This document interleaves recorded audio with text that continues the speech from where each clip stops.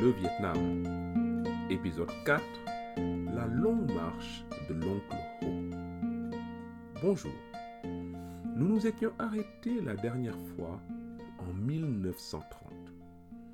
Et 1930 est une date importante entre la conquête et la fin de l'Indochine. Pour rappel, après la conquête française, les premiers à se soulever avaient été les mandarins de l'ancien pouvoir royal, vite matés par les Français. Ensuite, avec la figure des deux fans au début du XXe siècle, les nationalistes ont tenté de refonder le pays en prenant exemple sur la modernité japonaise pour les uns, française pour les autres. Mais ces aspirations sont éteintes par le pouvoir colonial.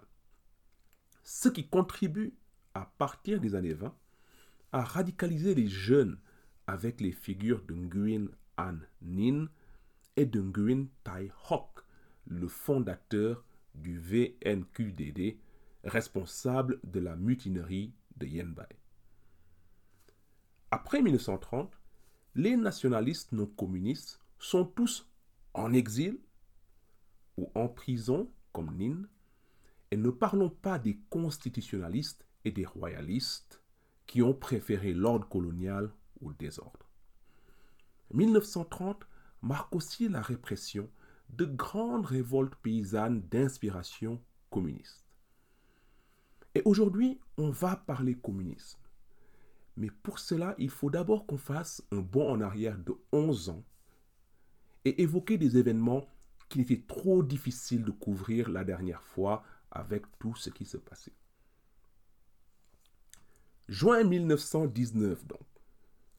À ce moment, tous les dirigeants du monde sautent au congrès de Versailles pour décider de l'après-première guerre mondiale.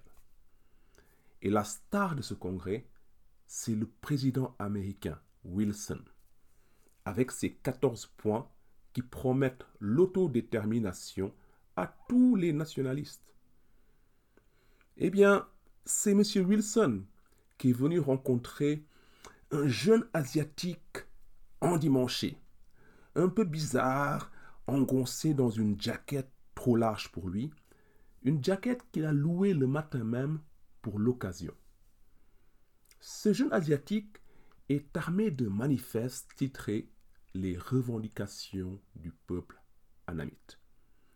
Et ce manifeste est signé Nguyen Ai Quoc, c'est-à-dire Nguyen le patriote. Qu'est-ce qu'il y a dans ce manifeste? Il y a 8 demandes, parmi lesquelles la représentation des Annamites au Parlement français, la liberté de la presse et d'association en Indochine, la liberté de circulation et d'émigration, l'établissement d'un état de droit, etc. Autant vous le dire tout de suite, le futur Ho Chi Minh, car c'est de lui dont il s'agit, ne rencontrera pas Wilson et ses revendications finissent sûrement dans la corbeille à papier de quelques diplomates subalternes. Qui est-il, le futur Ho Chi Minh? Eh bien, il est né Nguyen Sin Kung, mais j'ai vu aussi Nguyen Tat Tan. Qui sait? Pour quelqu'un qui a eu 70 pseudonymes pendant sa vie, qu'est-ce que c'est le nom? Il est né donc en 1890. C'est le fils d'un haut mandarin et il commence sa formation dans les pas de son père. C'est-à-dire qu'il suit un apprentissage traditionnel basé sur l'enseignement des caractères sino-vietnamiens.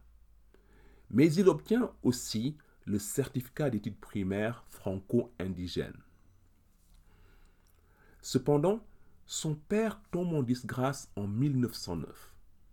Et là aussi, les raisons ne sont pas claires. J'ai lu dans certains livres que le père est dégradé de sa fonction par le pouvoir colonial. Et dans une autre version, il aurait commis un meurtre sous l'emprise de l'alcool. Quoi qu'il en soit, la déchéance du père obscurcit les horizons du fils. Ho Chi Minh, et on va l'appeler comme ça dès maintenant pour simplifier, même si on est d'accord, il n'est pas encore Ho Chi Minh en 1909. Ho Chi Minh part donc pour Saigon à 19 ans, trouve un job de cuisinier sur un bateau et prend la mer. Direction Marseille. Et c'est à Marseille, puis à Londres et à New York, au contact des marins de tous les pays du monde, qu'il commence à se faire un réseau, à échanger avec des ressortissants de tous horizons. Après la Première Guerre mondiale, Ho Chi Minh s'installe à Paris. Elle se lie d'amitié avec 4 autres compatriotes, parmi lesquels notre ami Nin et le doyen Phan Chu Trinh. Vous vous rappelez, Saro, le gouverneur général, avait envoyé cet agitateur de Trinh à Paris pour l'éloigner de l'Indochine. Eh bien, au contact de Trinh et des autres compatriotes, Ho Chi Minh élargit ses horizons et commence à écrire des articles sur la refondation de son pays, sous le patronage bien sûr de Trinh, qui fait un peu office de mentor du groupe. C'est lui, Trinh, le leader du petit groupe, qui se baptise le groupe des patriotes anamites ou Nguyen Ai Quoc. Ce surnom désigne d'abord le groupe des signataires des revendications du peuple anamite. Mais Ho Chi Minh, à l'époque, le reprend à son propre compte et le gardera jusqu'en 1945.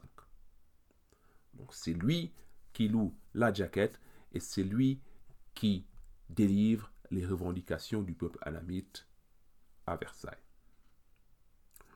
Qu'est-ce qu'il y a dans ces revendications?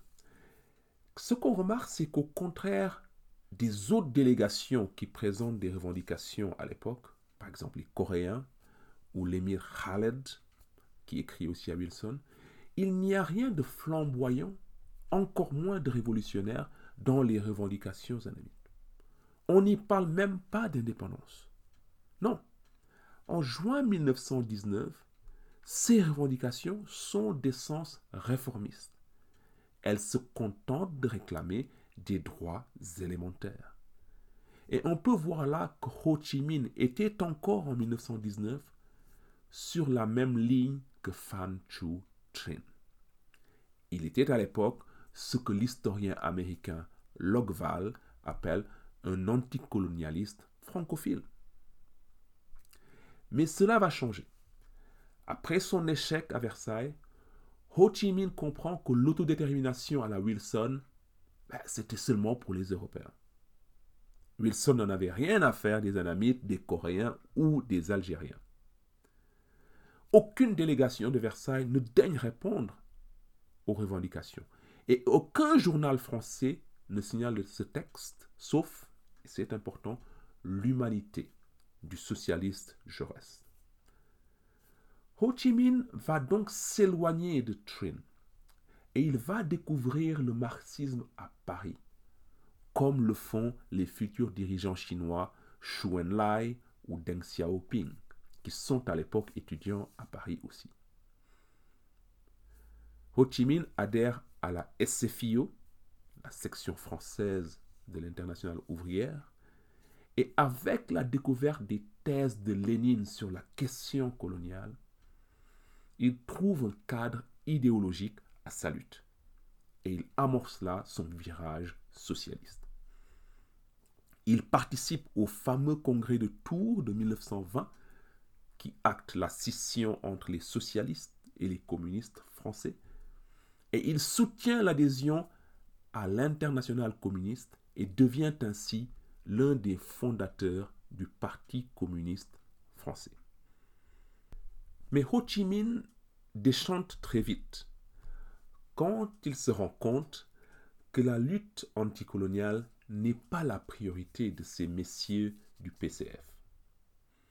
Il se rend donc à Moscou en 1923, en partie pour demander au Comintern, c'est-à-dire l'Internationale communiste, de pousser le Parti communiste français à adopter une posture plus agressive sur le colonialisme. À Moscou, il a juste le temps de découvrir les joies de l'hiver russe et de voir Lénine mourir, avant d'être envoyé par le Comintern à Canton en 1925.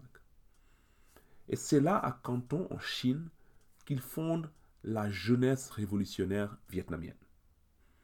Et il attire vers lui, entre 1925 et 1927, de nombreux jeunes Vietnamiens, les mêmes radicalisés par Ninh, dont on a parlé à l'épisode précédent.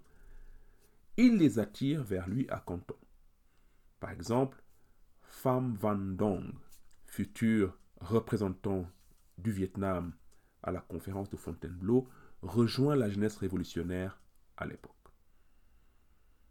Mais la jeunesse révolutionnaire n'est à ce moment-là qu'un groupe communiste parmi d'autres. Il y a beaucoup de petits groupes communistes autonomes à l'intérieur même de l'Indochine. Et on remarque à l'époque que le trotskisme s'est aussi implanté autour de Saigon.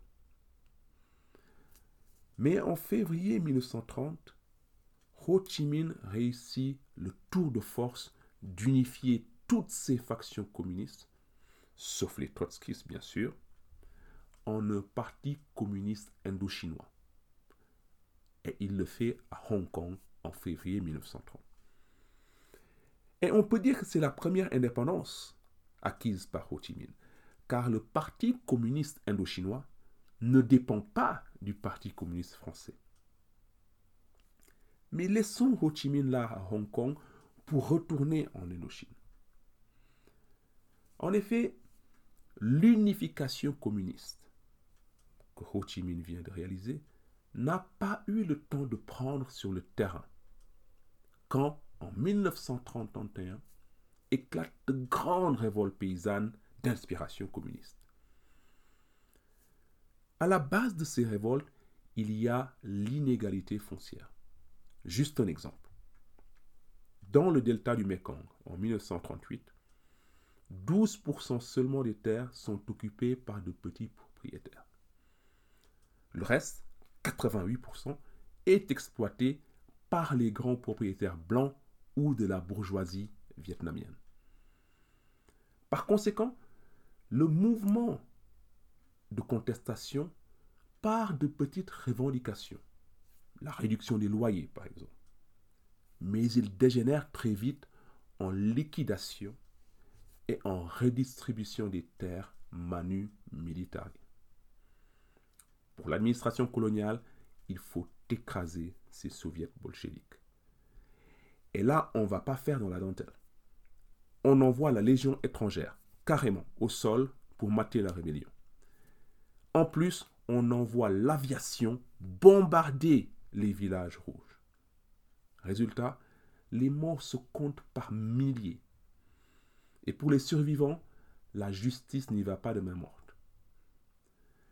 Tous les leaders communistes à l'intérieur de l'Indochine sont tués ou mis au cachot, souvent livrés par les notables locaux qui avaient tout à perdre dans ce désordre.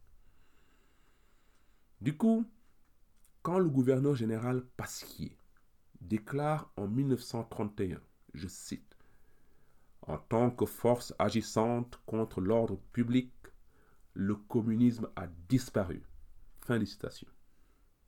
Eh bien, il a raison, car toute l'infrastructure communiste est démantelée et hors d'usage pour de nombreuses années. Mais ce qui est un coup dur à court terme va se révéler positif à long terme. Je m'explique. En fait, c'est un phénomène comparable à celui du camp Bouka en Irak après 2004. À l'époque, les Américains avaient entassé beaucoup de prisonniers dans un même complexe. Et le camp Bouka s'est révélé être le terreau qui a donné lieu à l'État islamique, car il était emprisonné tous les futurs dirigeants, dont al-Baghdadi. Eh bien, en Indochine, les dirigeants communistes et autres nationalistes sont pour la plupart incarcérés à Pulo Condor. Et Pulo Condor devient donc, dans les années 30, une sorte d'université révolutionnaire.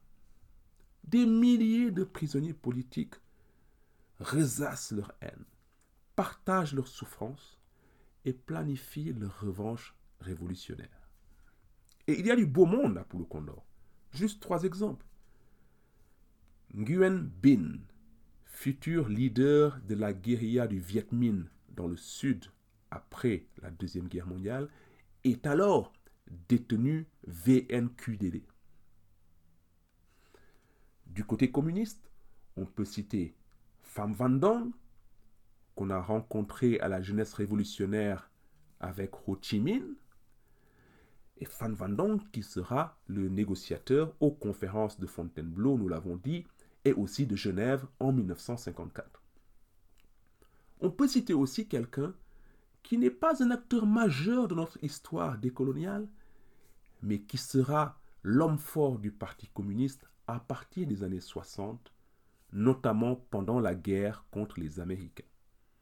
Je veux parler de Lê Duan.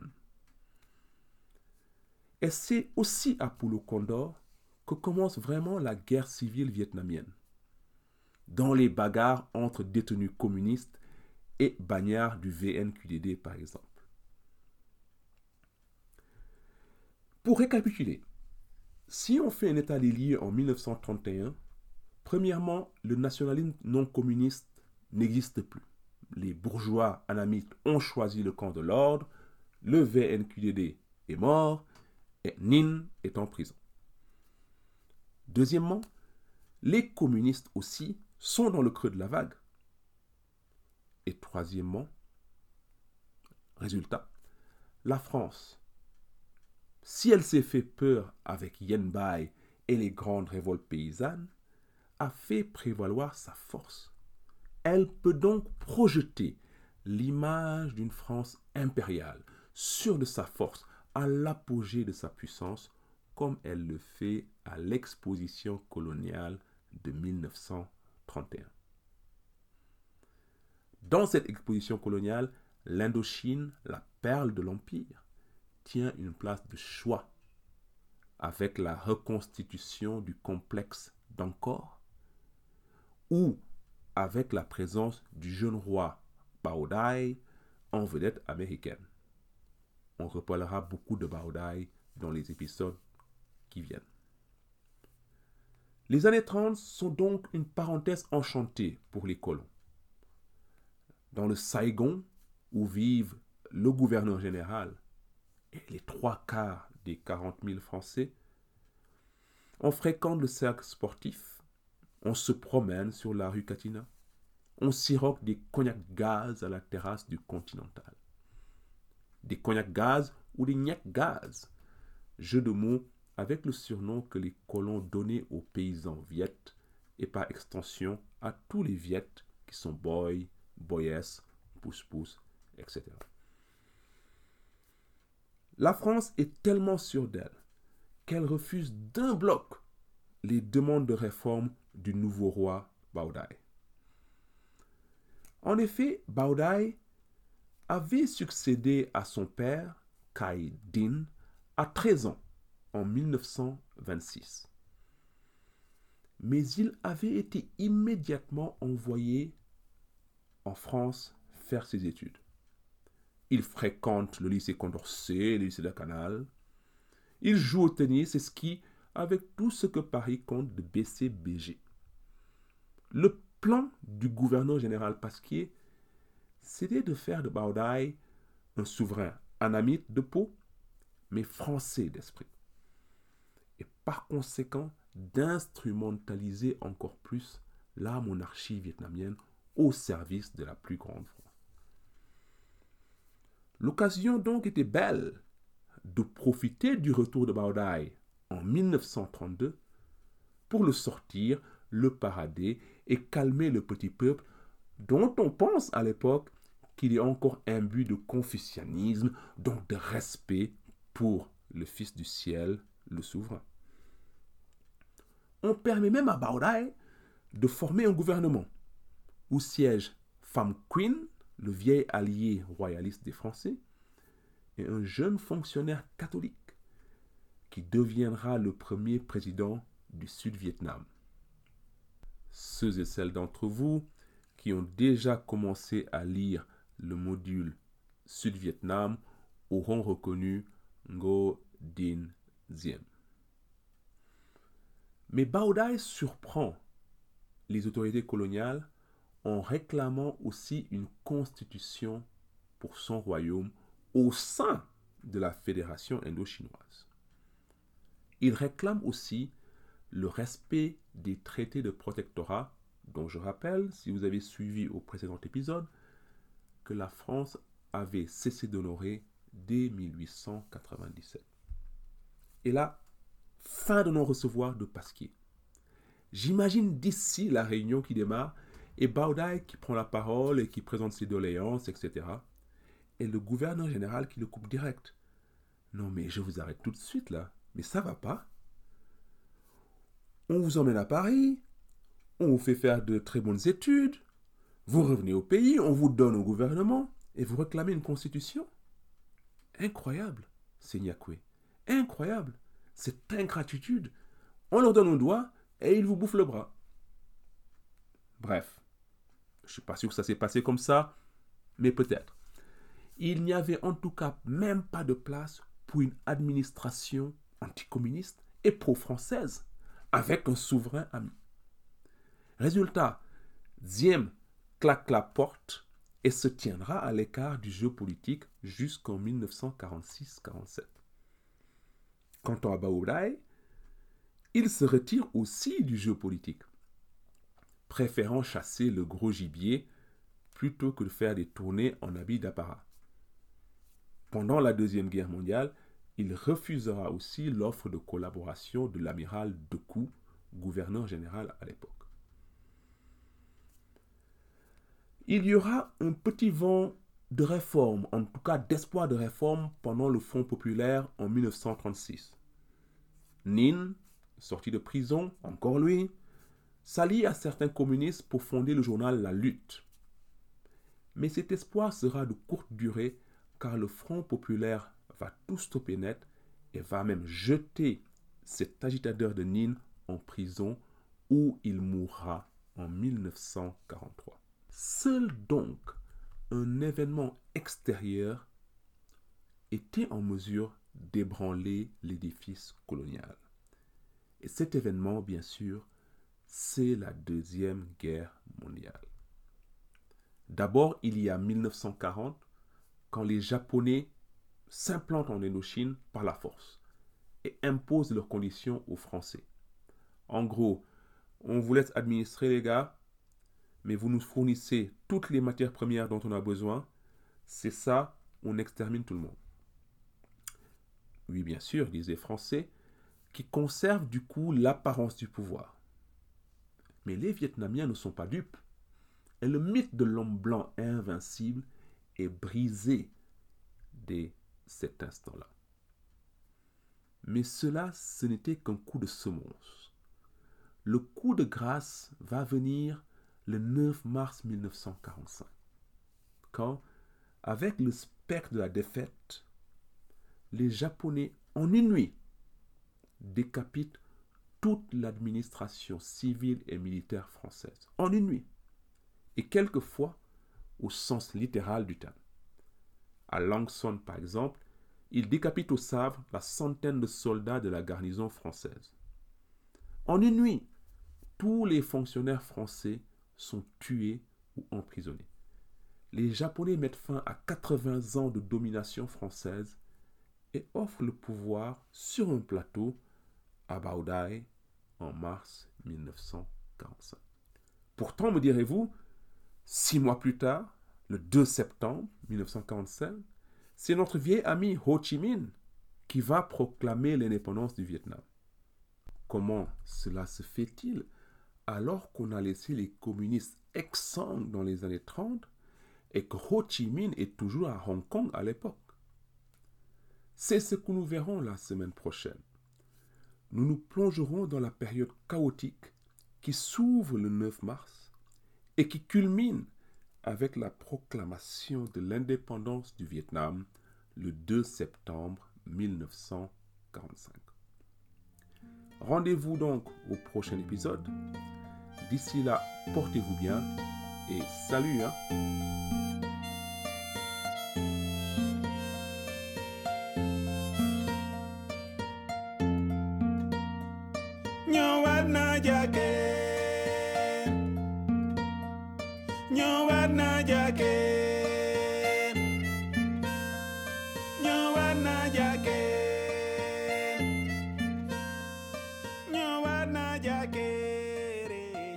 Namunya, nyawale